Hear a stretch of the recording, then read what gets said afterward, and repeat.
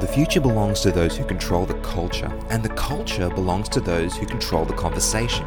So we are having the conversations you wish you could have at church to build a safe and vibrant community. This is the Oz Table Talk podcast. Hey everybody, welcome back to another episode of Oz Table Talk. My name's Luke. I'm at the table with Ben, Steve, and Dave. Yo, good evening. Evening. Hello. How are you guys? Good. Good, yeah. Everyone was just quiet. So yeah, I'm good. Good, yeah. I forget that it's a podcast. Yeah, We have cameras. it Sounds like nod. just merrily nodding. Yeah. Because everyone can hear you nodding. Yes, Steve, I'll need to nod louder. Yeah, that's it. And they will have heard that because the microphone was shaking. It's good to have you back, Ben. Yeah, good to be back. Feels like forever, but how many episodes have you missed? Like 3 or 4?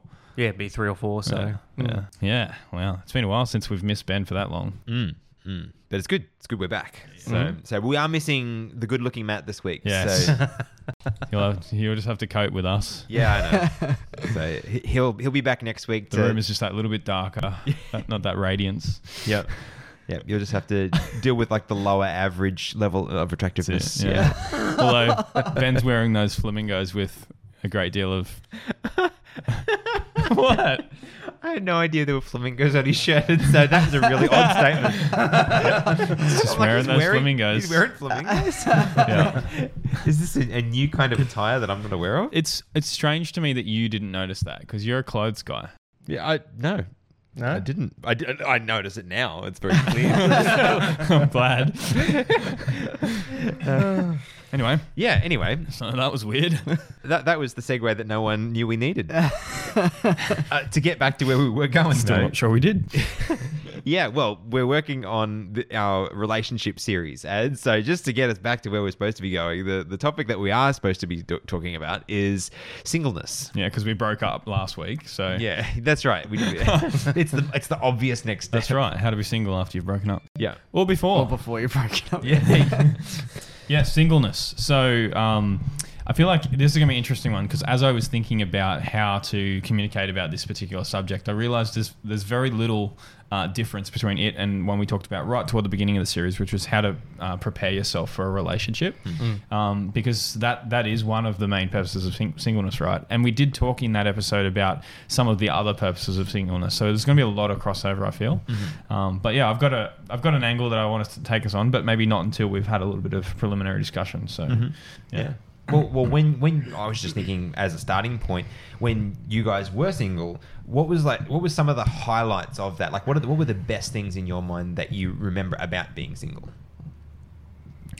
Freedom. It sounds bad. What I mean by that is like I decided to give up my apprenticeship and go and study to become a Bible worker when I was a single person because I could, right? And I could give a season of my life to ministry and not have any pushback or any sense of responsibility for somebody else for providing or whatever. So I feel like that to me is one of the best decisions that I made with my singleness, and one of the areas in which I grew through which I grew the most whilst I was single. I can think of others, but I'm not the only person who's ever been single at table. So.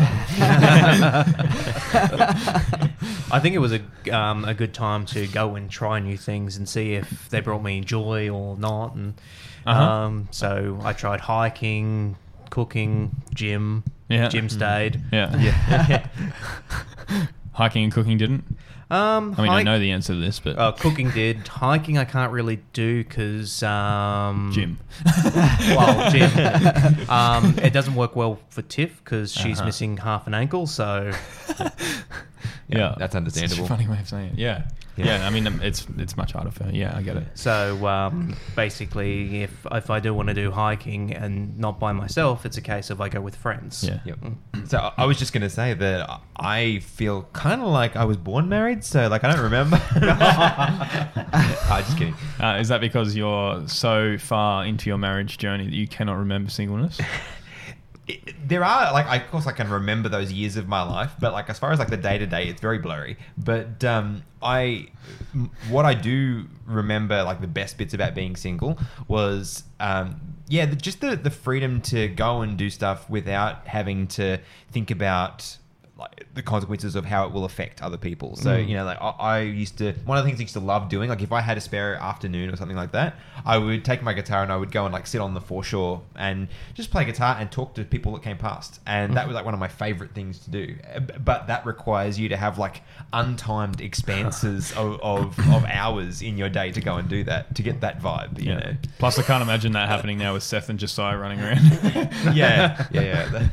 Like, can't you come back here? That's like adding parenting makes it very different all over again. But yeah, probably just that, like that untimed, unbounded nature of freedom. Something that stems from what you were saying, Ben. You know, you were saying you were exploring new things. Was you were basically finding out who you were. You know, you were solidifying your personal identity. Yeah. And I feel like that was a really great aspect of singleness for me. Like I feel like I gained a real confidence in who I was. Like I just knew this is me, and this is how I do life with God. And that was formed throughout, you know, I was going to say many years, and yeah, it was many years of singleness. You have that solid, I think, then foundation from which you can build a relationship. Exactly. But if you don't do that well in your singleness, then you're not setting yourself up well for a relationship, which again is something we've probably talked about before. But that was one of the greatest parts for me about singleness as well, was just having that uninterrupted time with God. I remember, you know, there was times, particularly early on in my journey, I have these vivid memories of getting up at like 3:30 in the morning or something like that, and just spending 2.5 hours solid with God, you know, and like just forming my spiritual identity, just fleshing that out with Him. And yeah, I could do that, you know, I could go to bed as early as I wanted to enable me to wake up, you know, to spend time with God, because there was no, you know, like, oh, let's, you know, catch up and connect after our day and, you know, blah, blah, blah. It was like, no, when I'm done, I'm going to bed.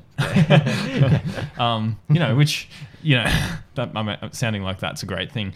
You know, it was great in the sense that it gave me that time with God. Not great in the sense that I had no social life, but anyway, fun times. But I actually really relate to that, because that's probably one of my, in two ways. One of my regrets about being my life of being single, and that was that I didn't develop who I was to the degree that I should have.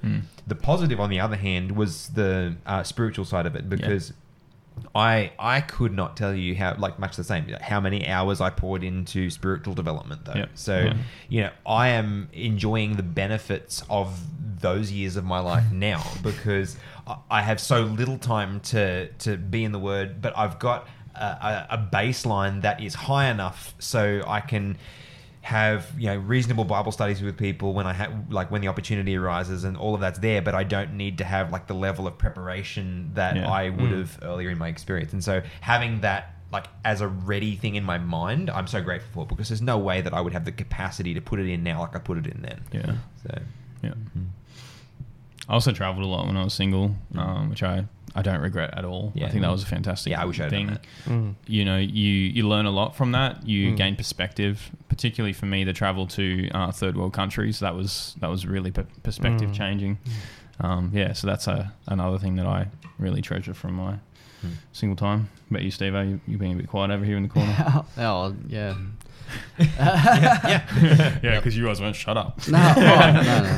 Oh, it's just much the same, I guess. Just not that I'm expecting that to change too much, but just go to big camp, go to summer camp. It's like, especially like I still live at home, so it's not. My parents don't really care. It's like, I'm going for the week. They're like, okay, bye. Like, it's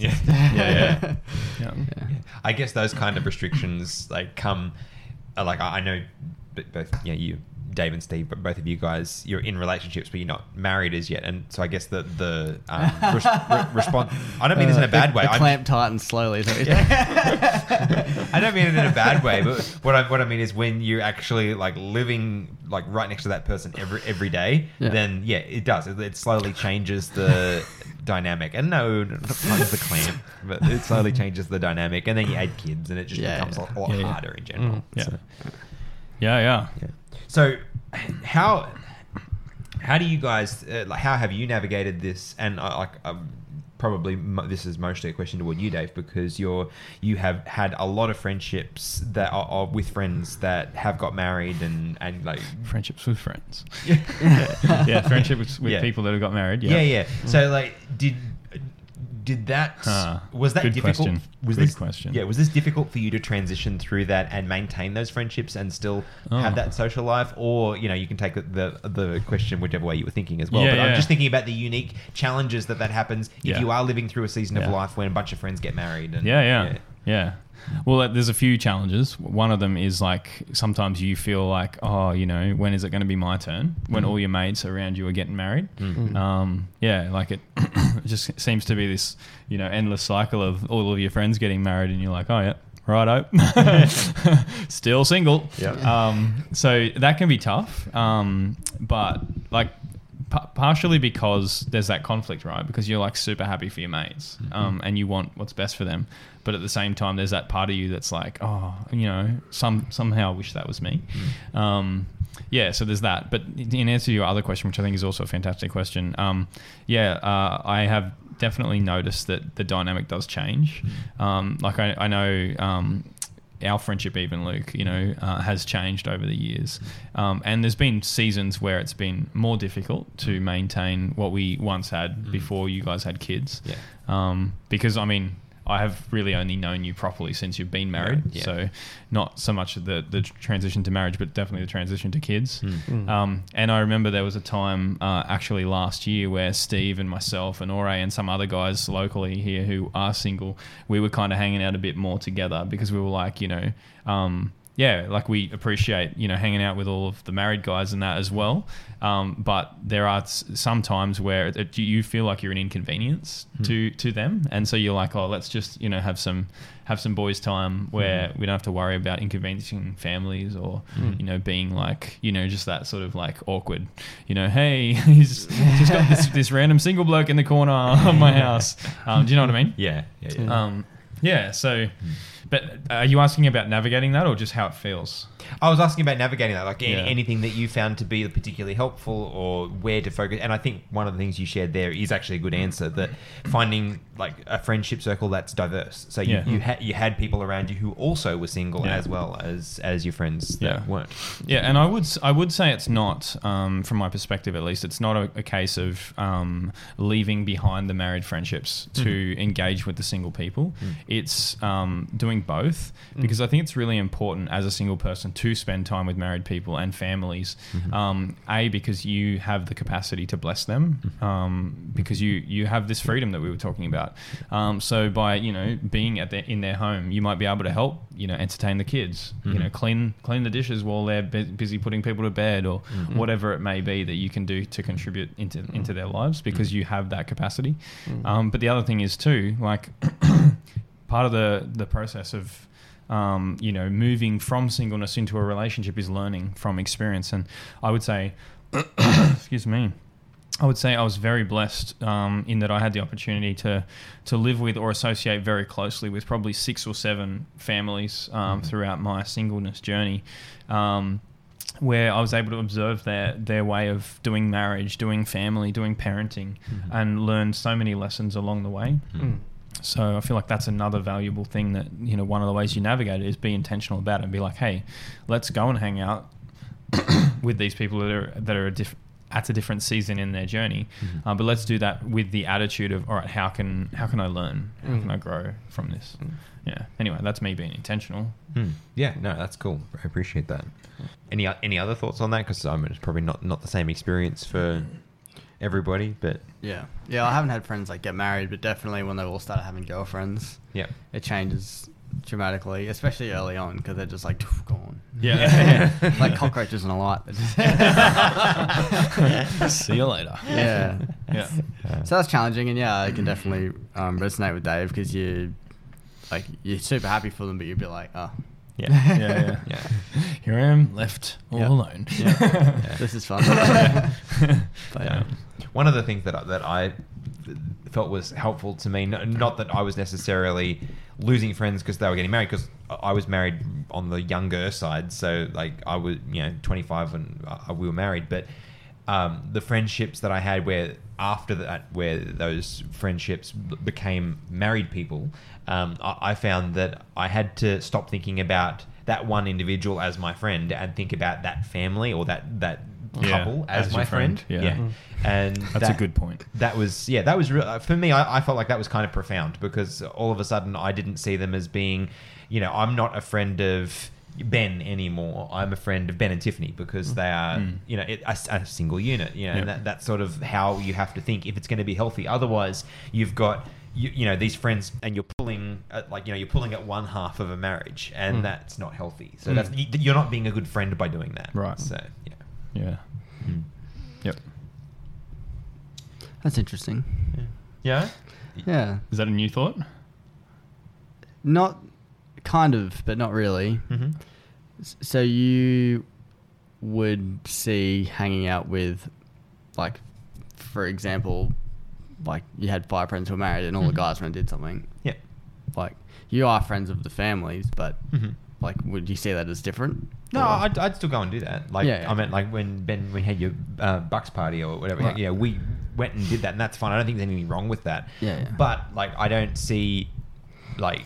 But you're just targeting them and like you're at the exclusion of. Yeah, the yeah. other. I mean, I've seen other people where they're friends with somebody, and like that person's wife is like completely outside their sphere of awareness. Like, they just are interested in that individual. Whereas, if we hang out with you guys, I want to talk to Tiffany too. I want to know how she's doing and how she's coping with life. And it's the same. I'd say the same for you, Dave. But you're same for you, Steve. But then again, you're with Rachel, so so I'm kind of related to her. But I think that's the way to think about it, though. You're not thinking about them as a single person, like a single individual. Yeah.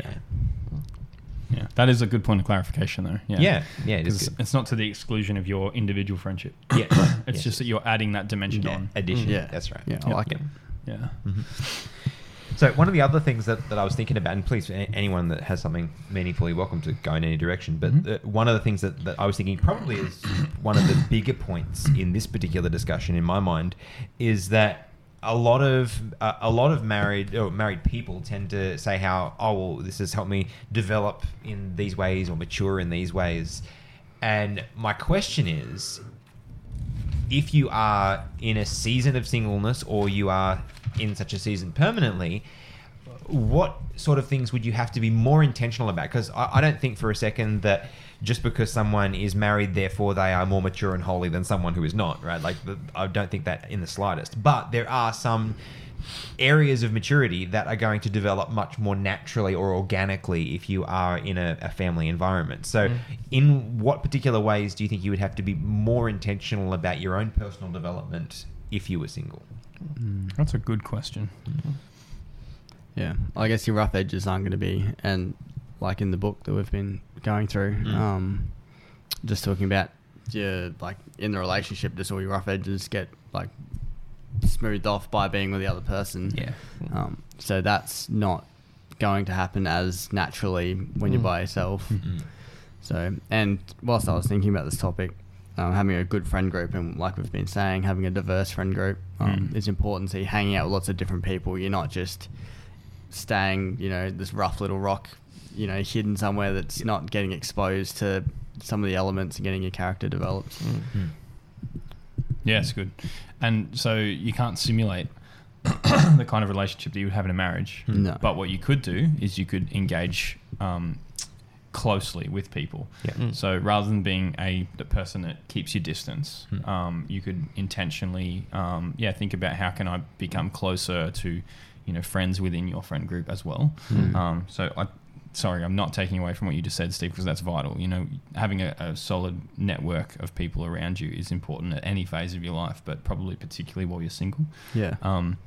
But engaging on that deeper level, I think enables you to perhaps, rub some of those rough edges where if you kept your distance, you're much less likely to be aggravated by anything. Yeah, you're not going to be put in uncomfortable positions, or you're not going to have to be patient. Yeah. You're not gonna have to Yeah, exactly. Yeah. And I think we all know that the people that you are, that are most likely to see the bad side of you are the people that you're closest to.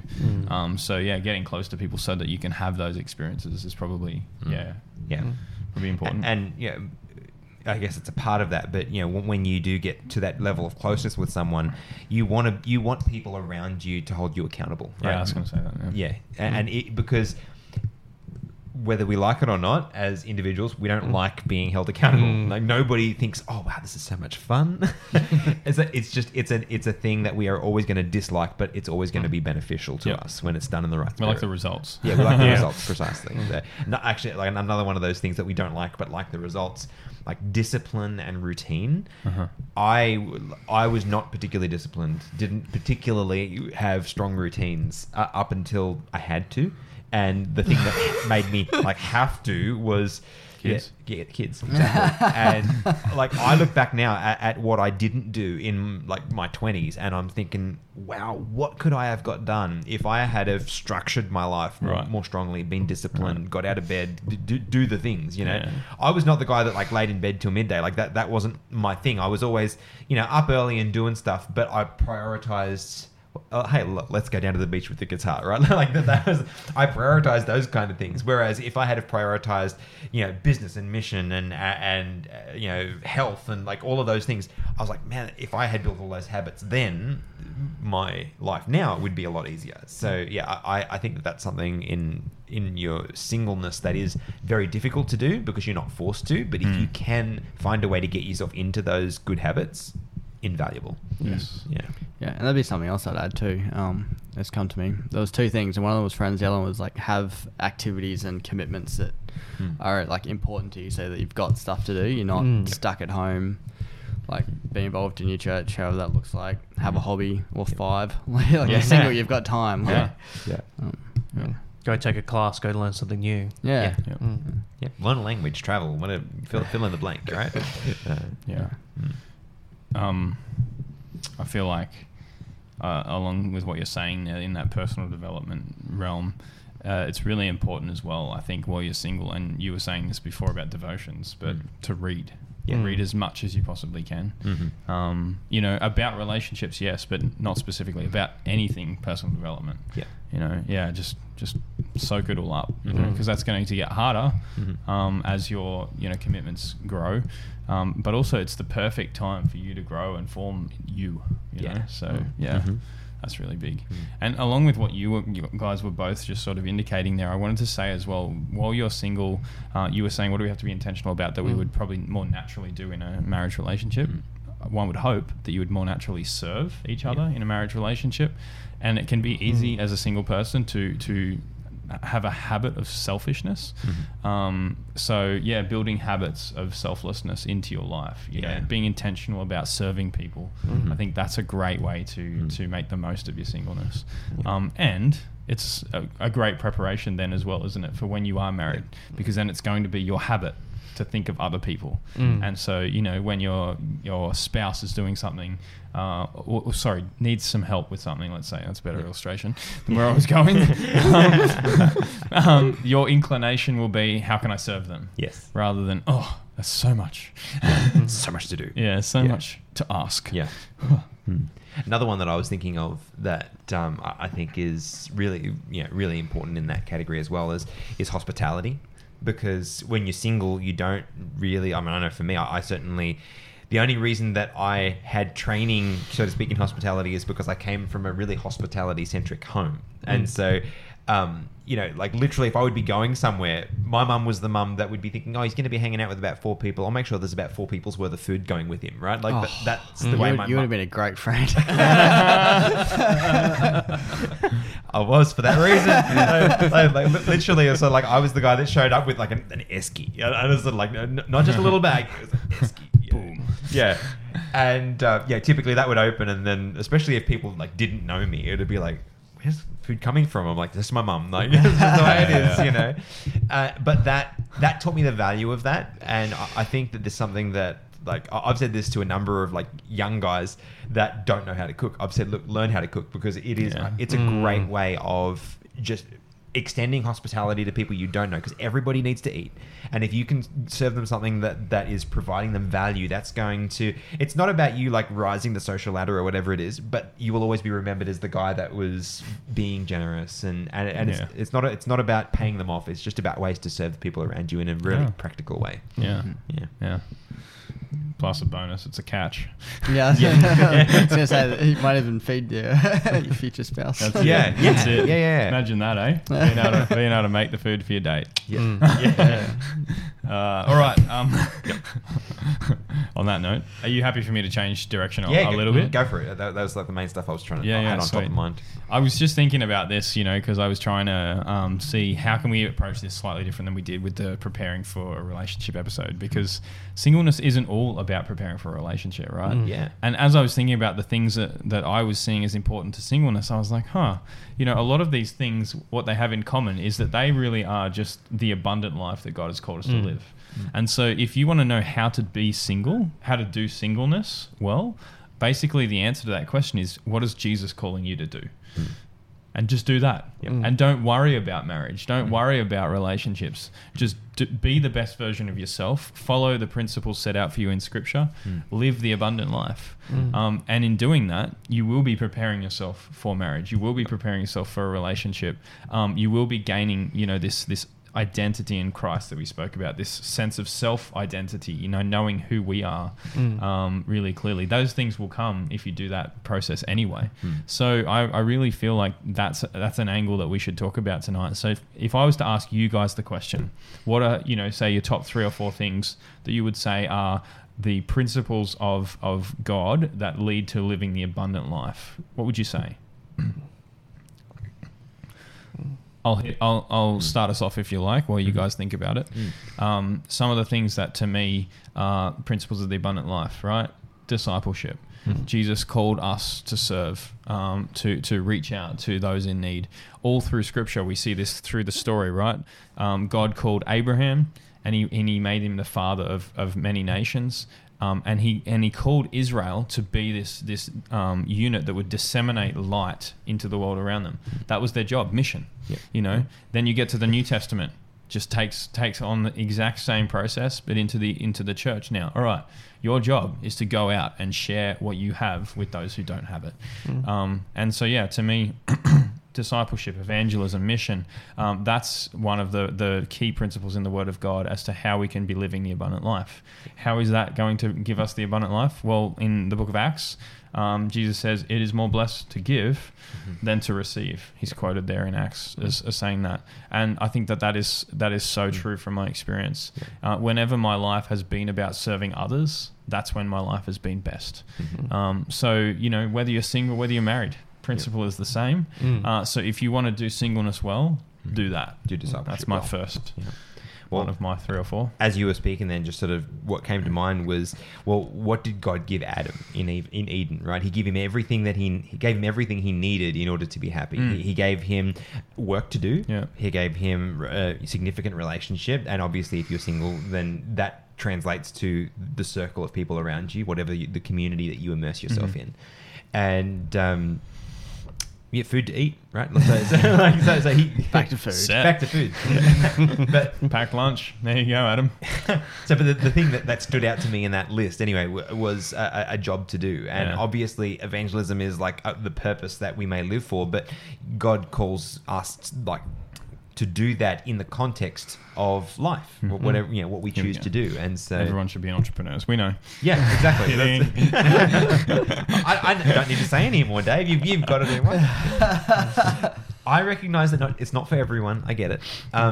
Anyway, the point that I'm getting at is whatever it is that you feel called to do, whatever it is that is your job, excel at it. Yeah. And that's good. If you excel at it and take that seriously, that opens up opportunities for discipleship and mission. Yeah. Because nobody wants what you've got if you are not competent at what you do. Right.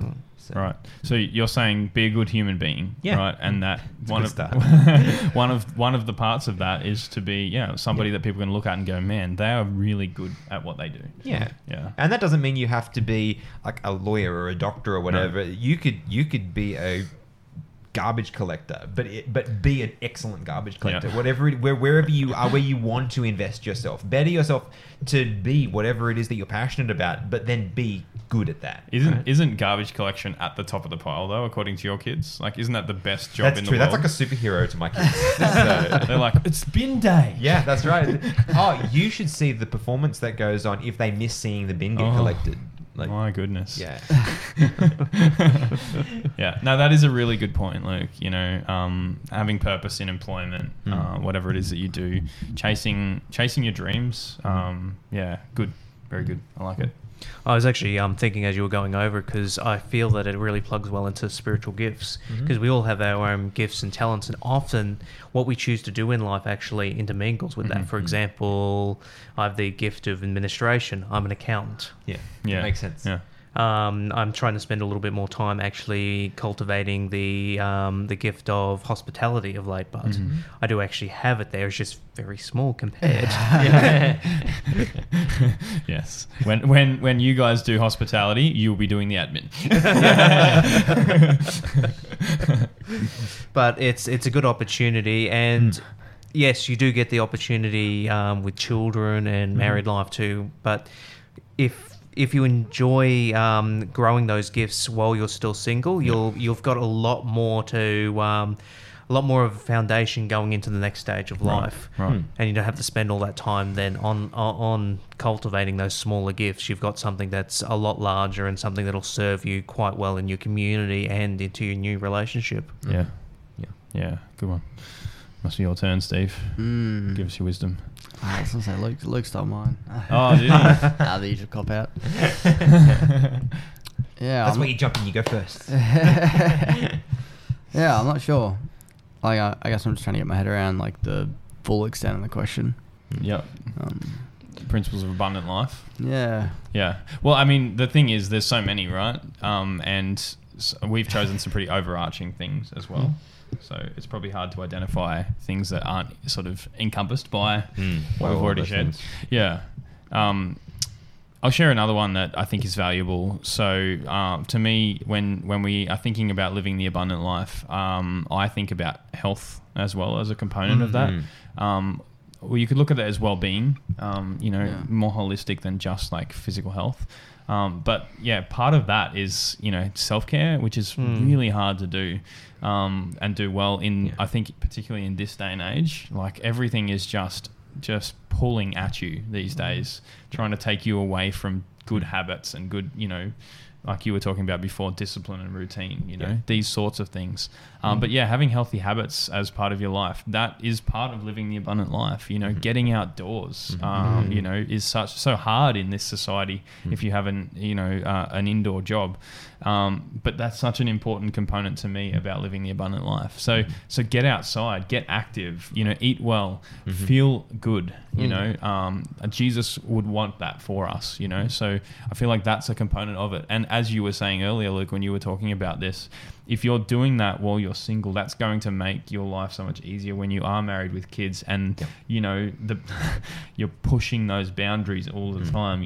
I had to start doing it when I had all those pressures, right? And that would have been so much easier if I had had that pre-existing. Yeah.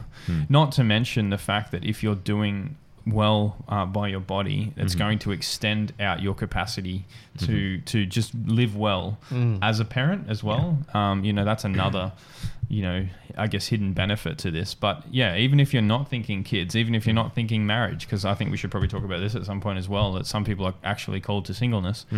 But even if that's not, those things are not for you, still do it for you. That's what God wants for you. He wants you to live abundantly. And so part of that to me is well-being. So take care of your mental health, take care of your physical health. Holistically. Yeah. Well, if you have more to talk about, that's great. But I was going to say that maybe that's a good segue for us to talk about that. Yeah, we can come back to some more. How do we think about that? Like the gift of singleness as it's sometimes expressed for people that are single, and that is the way they stay. Like how? So let me give some context. Yeah. For those who aren't aware, the biblical passage 1 Corinthians 7 is where this concept I think comes from. Maybe solely. Yeah, I don't know of anywhere else that says it explicitly. Yeah. So this is the Apostle Paul writing to the church in Corinth, and I think it's important to note contextually that the church in Corinth was probably known for what, guys? Spot quiz. Debauchery in all forms. Yeah, in all forms. Particularly, he belabors the point of sexuality in the books to the Corinthians. So that's probably an important contextual observation before we go in and read this, right? But then he says, now concerning the things of which you wrote to me, it is good for a man not to touch a woman. So straight up, beginning of the chapter, he doesn't tell us what they wrote to him, right? But I'm going to extrapolate based on the end of chapter 6 that there was sexual immorality was a component of that. And so he says it's good for men not to touch a woman. So in other words, it's good for men to be single. Okay, what are you talking about, Paul? Because that's not what Genesis says. So he says, nevertheless, because of sexual immorality, let each man have his own wife, and let each woman have her own husband. Let the husband render to the wife the affection due her, and likewise the wife to her husband, etc., etc., etc. He says in verse 6, but I say this as a concession, not as a commandment, which is an important distinction that he makes. Yep. Nowhere else in Paul's writings am I familiar with him saying, this wasn't from God, this was just my own opinion. But in this chapter, he feels it necessary to say that. Yep. I think it's still wisdom, and it could very well be from God, but Paul wasn't willing to make that call, which I think is very interesting because he makes that very clear everywhere else. Like you think the writing to the Galatians where he's like, I don't care if it's an angel from heaven that says this, they're wrong. So he was very confident that his message was from God elsewhere. Anyway, so verse 6 says that and says, for I wish that all men were even as I myself, but each one has his own gift from God, one in this manner and another in that. But I say to the unmarried and to the widows, it is good for them if they remain even as I am. But if they cannot exercise self-control, let them marry, for it is better to marry than to burn with passion. So here's where he sort of outlays the principle behind his initial statement, it's good for a man not to touch a woman. It's like, all right, why? So it's good for you to remain single, let's say. He doesn't explain why necessarily in this part of the passage, but he says, but if they cannot exercise self-control, let them marry, because it's better to be married than to burn with passion. And in other words, give in to temptation and I guess take the not so narrow path. So that's Paul's point in 1 Corinthians 7. Now let's, talk about it now that we know what we're talking about. Yep. That's very cool. So what are your thoughts, guys? Like, this is a contentious passage of Scripture, let's be honest. I went as far as to say earlier, before we read the passage, that I believe it is a legitimate gift, gift of singleness. So in other words, what I'm saying is I affirm what Paul says in here. But there is a but. So let's talk about that. The first thing I want to say is that I think the Bible, if you look at the great sweep, right, everything that the Bible teaches on this topic, you find it really, really clear that God's first intention, Adam and Eve down, right? God's first intention was having good and blessed family units. Community, exactly. Which is... why? Because we talked about that before, right? A reflection of how God himself operates and all of that good stuff. But I think what's here is vital, and I'm really glad that Paul highlights it, because that's not the case. That's not the outcome for every single person. Right. And so I think this is in here as the exception, not the rule, but it's a very legitimate exception. Yeah. Why do you think Paul felt he was blessed to be single? I think it's almost exclusively a ministry opportunity. Right? It's like his lifestyle was incompatible with marriage. How could you have a family and do that? Yeah, exactly. So it's like till death do us part. Sorry, mate. We done. I mean, he was constantly traveling. He was constantly ministering. When he wasn't ministering, he was making tents to sustain himself in ministry. He would have had very, very, very little time to actually engage in a meaningful relationship. But interestingly enough, though, it is written that some of the other disciples took wives with them. So obviously it was possible for some of them, but the kind of work and perhaps the length of work that he was undertaking, the kind of journeys he was on, it would be difficult to imagine that working. Because he would travel and he would stay there for like 3 years, many times, longer than that in some cases, in that location. I mean, imagine like having to deal with that. Like if they didn't come with you, like, all right, I'll see you whenever I get back. No FaceTime. 3 years later. No FaceTime. Crazy. But so what he's saying is that was to his advantage, right? Yes. Because he had a specific calling, and his specific calling was to go and to share the gospel with the Gentiles. And he was uniquely qualified for this work. And because he was uniquely qualified for this work, it was to his advantage and therefore to God's advantage that Paul was unhindered in his work in sharing the gospel. And so that meant he could travel and he could do these crazy things and he could be stoned and be okay with then walking straight back into the city in which he was stoned, you know, because he didn't have to worry like, oh, well, I guess I was spared. I probably shouldn't go back in because my wife and kids, you know what I mean? Like he was just like completely free. Yeah. Imagine walking back in though. Everyone would be like, yeah. Did It's you a miss the ghost. message the first time? Yeah, it's a ghost. Yeah. Yeah. Yeah, and so I feel like, so just to be clear about what we are saying here, I feel like not everybody is called to this because, as we'll talk about when we get to the episode on wholehearted marriage, there are advantages to being married when it comes when it comes to evangelism too. Yes. Right. Major advantages. In some cases, people are more effective in ministry when they are united, but there are also advantages to doing ministry when you're single. Yeah. And so, at least during the period of your singleness, make the most of that, first point. Yep. But then for some people, it may be that God is calling you to a ministry of singleness. And that's not, like we shouldn't look at that as like a downgrade. You know, like if that's God's call for your life, that is the very best life you could live. It's a unique and underserved market. Yeah, right? So, yeah. And, you know, you guys may have heard people use this expression, maybe it's a little cliche, one is a whole number, you know? And so you don't have to feel like you are incomplete just because you're not with somebody else. So, you know, if the call to singleness is your call, if you, like, you know, as Paul indicates here at the end, if it's not something that you know, struggle with to the point where it might consume you and lead you away from Christ to be alone, then be alone and minister for God until such a time as God calls you into a different kind of ministry or until such a time as he calls you home. Can I'll just ask a question of like all of you guys. Did you ever fear that God was calling you to the gift of singleness? Yeah? Yep. Yeah, I was terrified of that. I thought he did. Yeah. Yeah. I met Sarah when I was 22 for context. Yeah. Thought that when you were 16. Yeah. Sounds so dumb now looking back at it, but yes, I was definitely serious about that at the time. Yeah. Not for me. No, for you, didn't you think of that? Yeah. No. Yeah. Okay. I remember saying it to somebody once. Well, this topic was in conversation, and I said, "Yeah, I sometimes wonder if God did that for me." And the question that the person asked me was, "Do you want to get married?" I said, "Yeah." It's a pretty good sign that you don't have that gift. And I was like, oh, okay, that's somehow reassuring. Yeah. But the reason I bring that up is that I think that's the good. God doesn't mean that in the text.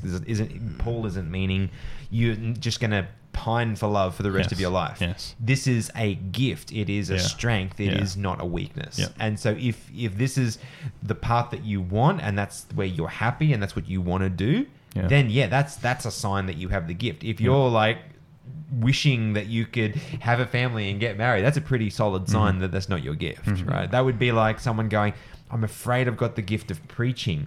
Do you like speaking up front? Absolutely not. Like, I do not want to do that at all. Well, you probably don't have that gift, right? So we don't say that about any other gift. Let's not yet. Yeah. I mean, gosh, I was certain of that, but then, you know, God changed that. Yes. Yeah, because he can give you a different gift. It's true. Yeah. It's true. But and I actually know people who have been content single and felt like they had the gift of singleness in that sense that you're talking about, where they didn't sense the need to be married, but then that changed at a point in their life. So I think, you know, be open to all possibilities. I think if you're feeling called to the gift of singleness, I think make the most of that opportunity, live out that gift, but then also be open to God, you know, saying, all right, you know, you've done what I needed you to do as a single person. Yeah. Now it's time to link up with someone else and do, you know, that kind of ministry that you can only do as a married couple.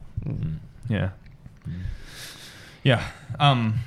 So I feel like you're giving me that look like we need to wrap this up. So let me just. Well, I was just going to ask the question: what else you had? Because I feel like we've covered a lot of these big topics within this. So. There's a couple of things I had written down here which I feel like are valuable to share.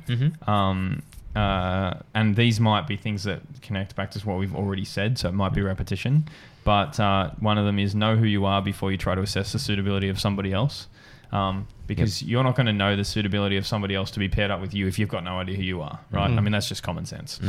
But that's how we approach it too many times, right? We're like trying to assess them, got no idea who we are.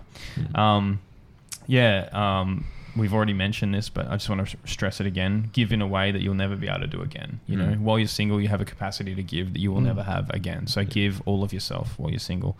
I mean, just like this one, don't live with the premise that one day God will supply someone to make you whole. Live today, you know, live your best life today. You're already whole. Yeah. When you're single, I think it's really important to dream and work toward those dreams. You know, God might give you a dream, a calling or whatever. Dream about that, you know, try and get to the place where you can successfully say you have, you know, risen to God's calling for your life. Do that while you're single. Yeah. Anyway. No, great point. Rambling.